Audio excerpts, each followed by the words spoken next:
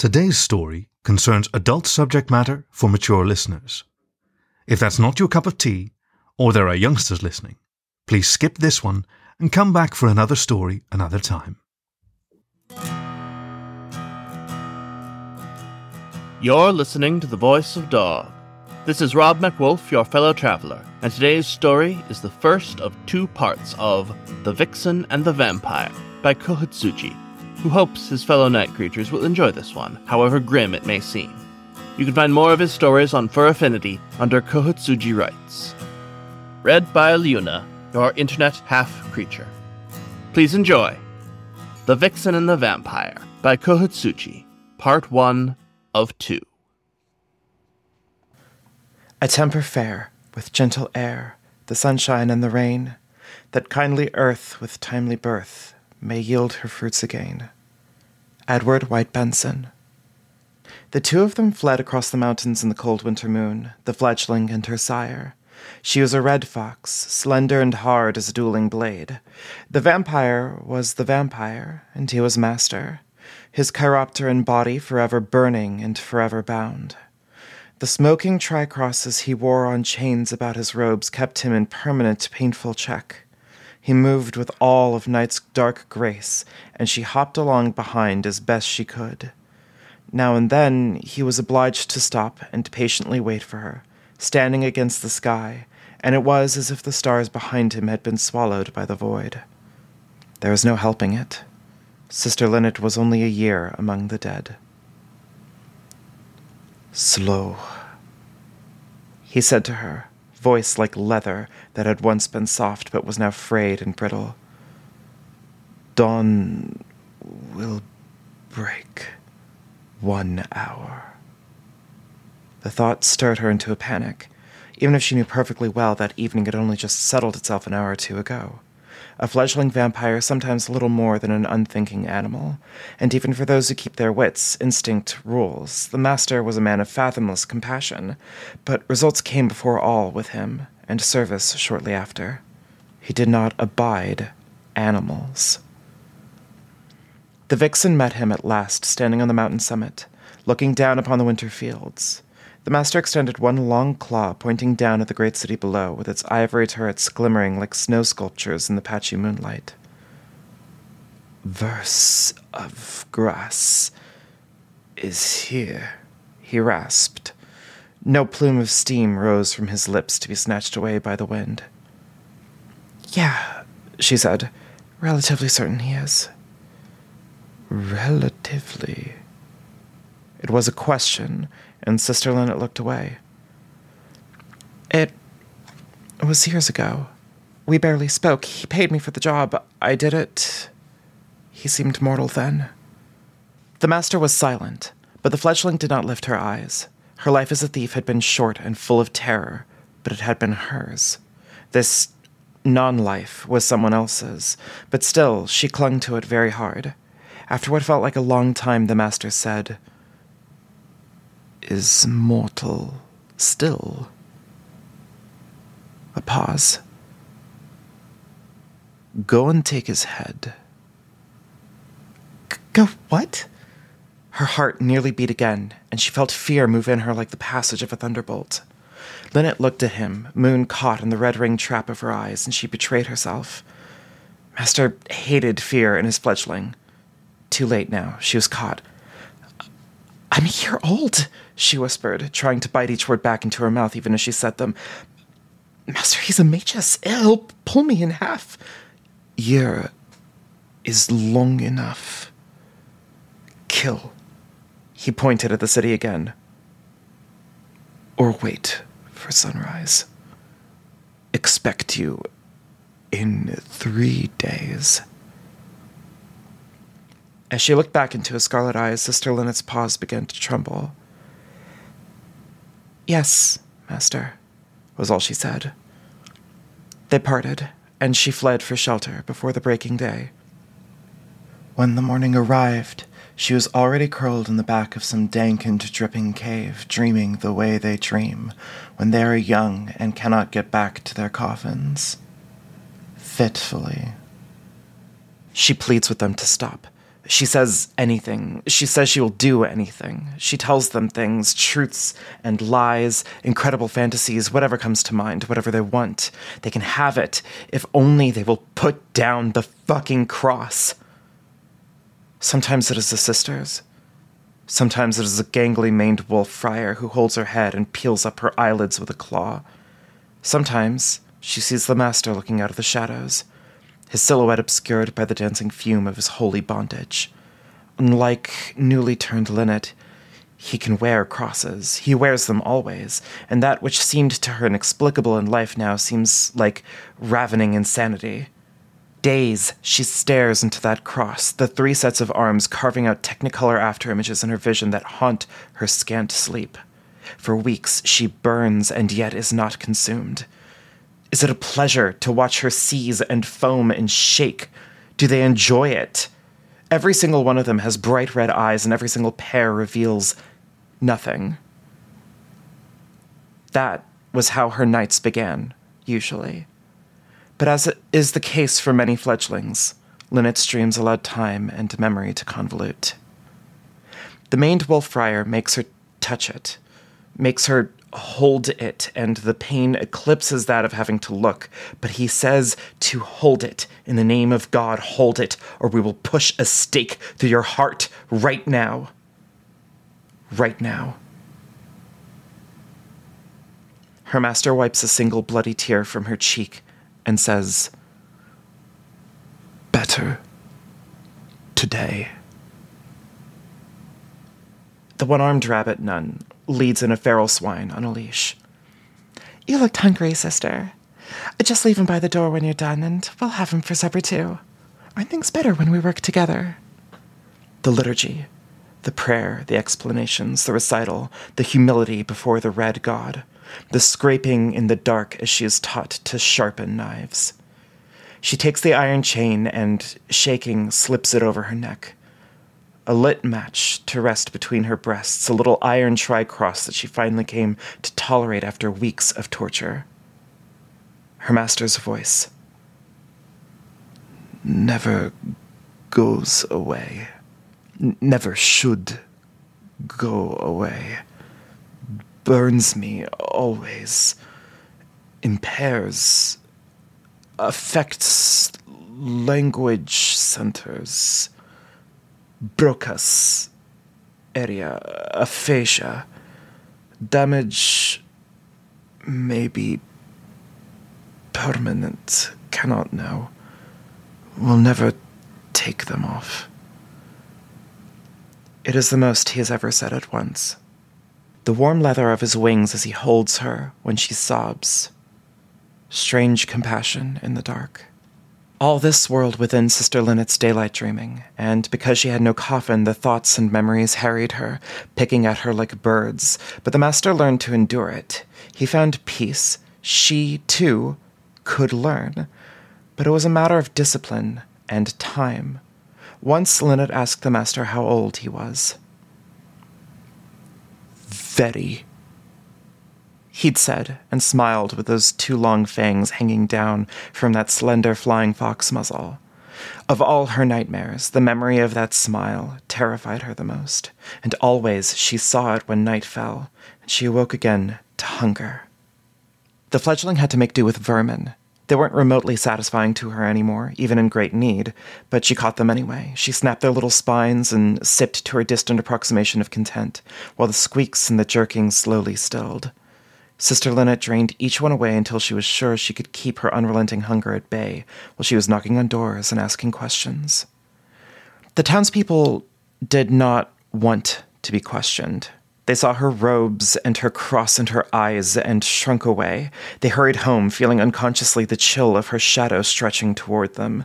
Each of them said something like, "It's late, ask tomorrow morning," or "We've no shelter for you flagellants," or "Sympathetic to the faith though we are, we know nothing, sister." But she knew they meant, "You scare me, and if I let you inside my home, you will kill me." Her former life as a thief never earned her any love, but at least she could get something out of an hour or two's questioning. Outside the walls of her monastery, this was generally how things were, particularly late at night. Some ancient mortal instinct loathed her presence, and her master had not yet revealed the methods by which she might twist it or make it go blind. Eventually, she had to catch them on the street outside of taverns she could not enter. Each time, Lynette took pains to be cautious and delicate with her questions.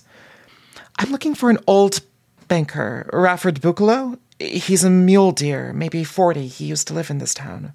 But with every word, her audience sensed her lurking interest in their throats, and caught more and more frequent glimpses of her eyes. "He moved out years ago," was the common response, but nobody seemed to know precisely where the banker had gone.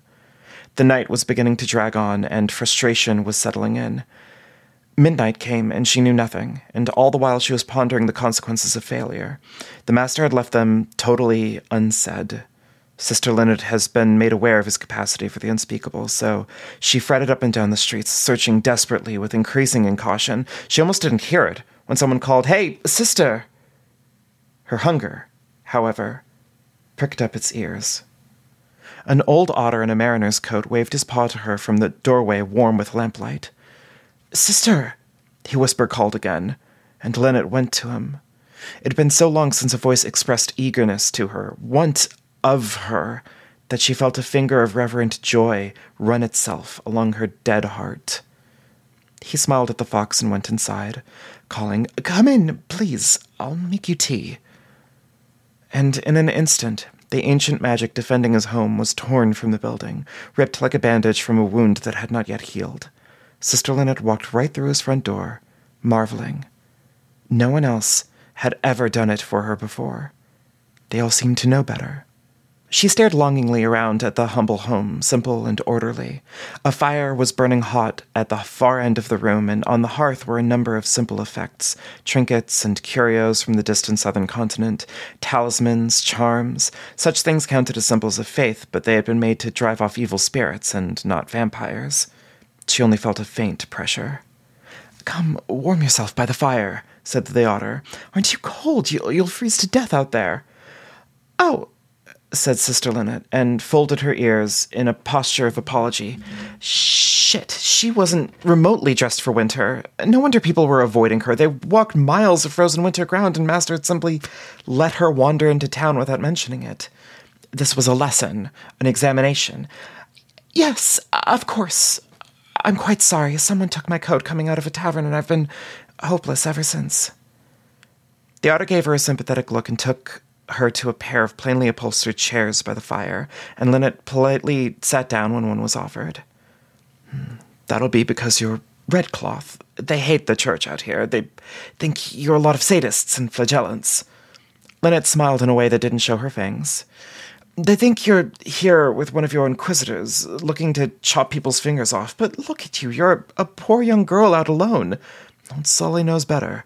He smiled and tapped his round brown head.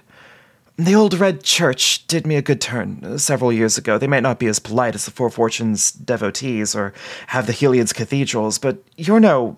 He struggles to find a polite enough word. He fails. "Cult?" "Very charitable, Mr. Sully. I'm Sister Lynette. On behalf of the Church of the Red God, I bless you and your house. Peace attend thee, sufferer." "Oh," he chuckled, delighted that Lynette had concealed her offense. "I'm no sufferer, I'm no devotee, see, but as I said, your folk did me a kindness once, long ago." The otter stood and bustled to a kettle, which rested on a table a short ways away. He sloshed it and set it by the fire. "And what kindness has done me, I pay back." When he sat back down, he saw that the good sister's gaze had wandered. Lynette's eyes traced the curiosities on the otter's mantelpiece for a moment. Many different lands out there, places she had never seen, could never have gone when she was alive. Now she was immortal. She could walk this earth until the sun took her or she was otherwise slain. She could visit them all now, and there was no real rush, if she managed somehow not to lose to the verse of grass. The fledgling's gaze lingered on a small statuette, a totemic wolf representative of male aspect of his entire species. He was warlike and proud, and an inarguably good fit for the job of male aspect, Lynette judged. Her mind wandered to the grey wolf kite, her fellow orphan, thief, and slave, and how she could run her paws through his luscious winter pelt, warm and soft. How she could make him laugh by sticking her cold nose in his neck fur when she could manage to sneak up on him. She thought of his dismantled body in the hands of the master in the last moments of her wretched life. And then she had to stop thinking. "Sister Lynette," Sully said, "something catch your eye?" "Oh," she snapped out of her reverie. "I'm sorry, I was just admiring the wolf." She scanned for something else. Her eyes landed on a little scrap of paper on which was a lovely charcoal rendering of a young hyena with a roguish smile. "Drawing of the young man. Someone took very great pains with all that fine detail." "Very great," said the otter. "That's Ulia. I drew that the day he came aboard the vessel I was serving on. He barely spoke the language. The first mate took him to go down to the scuppers as he was to be our cook, and Ulia decked the bastard right in his muzzle. I hated that first mate so much. Ulia and I became friends for life." Sully smiled up at the picture, but Lynette could feel a little bit of a sorrow weighing down on the otter's expression. The new predator in her sat at attention in the presence of mortal woe. He was, as it happens, that good turn I mentioned earlier. "What did the church have to do with your vessel?" she said, trying to disguise her hunger and swaying her tail genially. "Nothing. We sailed together for 7 years, and I took him back to my homeland out on the Western Horn. When we came into port, I was informed that my father had passed away while we'd been at sea. I thought it was fate. My father wasn't a wealthy man, but I had a home for us now. We had our wages, we could live in peace, he could cook for me. Anything he wished. We had peppers from his home, spices. We were comfortable." "You were lovers," said Lynette. "Best friends," Sully said, and then shook his head. "And lovers and everything." Her eyes widened, and she looked at the sketch again. The dark operator within her spirit prowled back and forth, listening for every word. "But the West—" "Yes," he said. "You don't need to remind me. It was foolish to think we could have been left alone in our little world." Sully went silent for a little. "They found us one night in our bed. They dragged him out because because..." He gestured, and Lynette took it to mean the hyena had been submitting at the time. "The judge was present. I hardly had time to dress before they began stoning him." The lovely pain of this was threatening to make her drool, and the vixen had to look away several times. She could smell a tear threatening to form on his eye, and the mixture of hunger and the single drop of cold, clear pity the otter inspired was unnerving to feel. She breathed deep, meditated on scripture, and willed herself to be still. "I'm sorry," she said at last. "You don't have to be," Sully said. "A priest of the Red God was there. He stood over Ulia and said, 'What man has appointed the death of the sufferer?' And the judge said that it was the custom of our people to stone men who waste their lives in idleness and disease. The priest drew his sword and struck off the paw of the judge at the wrist. A thick old black bear, too. I thought it was a trick of the moonlight at first. And the red priest said, what was the phrase he used? 'There is nothing in this life that is wasted, even pain. The hand of the red god is turned against you.' And they left." Lynette's ear flicked. "And Ulia lived," Sully said, and looked longingly up at the charcoal sketch. "For a time. We left with all we could, of course, but after he healed, he developed these terrible shakes, and He swallowed. "I lost him within 5 years. I never loved again." The magnitude of her starvation was incredible. He was bothering to hide nothing. It was obscene, like a feral fawn rolling in blood before a feral wolf. The fox's mouth was so dry. "But I never forgot that priest, or the Church of the Red God." Sully gave her a weak smile. That was many years ago in any case. I'm just happy you can be warm tonight, sister. She would never be warm again. Happy, too, of course, that I can share my tea. Do you want some? The pot whistled, and she said yes, because if she didn't drink something, the violence she was contemplating would manifest. Some insane scrap of humanity that had clung to her bones when all the rest was hewn away was insisting vehemently that she stop herself. It was like asking an ant to crush an elephant, but somehow she managed it. They talked all night long. She talked about what she could of life at the chapel, her fellow sisters of the cloth. She performed a few recitations of scripture, and he did not know them well enough to correct her when she had to fill forgotten gaps with convincing invention. In return, Sully told her stories of his time with Ulia, and she didn't mind because she was an Eastern girl at heart. She asked him about Rafford, and he told her the man lived out in a copse just north of the town in a little villa. He hardly ever came to town anymore, and many had forgotten he belonged to it in the first place. This was excellent news. When at last they decided to retire, the otter showed her the way to the cellar, where she wished to sleep, and then he bid her good night. Sully did not see or hear her behind him on the stairs. The good sister spent most of the night's remainder hunched over his sleeping body with her muzzle wide open, and those strings of drool from her fangs hung down to dew up his neck. The otter did not stir. This was the first of 2 parts of The Vixen and the Vampire by Kohitsuji, read for you by Leuna, your internet half-creature. Tune in next time to find out how the fledgling tests her mettle against one of the magi, reckoned to be the greatest sorcerer tyrants in all the world. As always, you can find more stories on the web at thevoice.dog, or find the show wherever you get your podcasts. Thank you for listening to The Voice of Dog.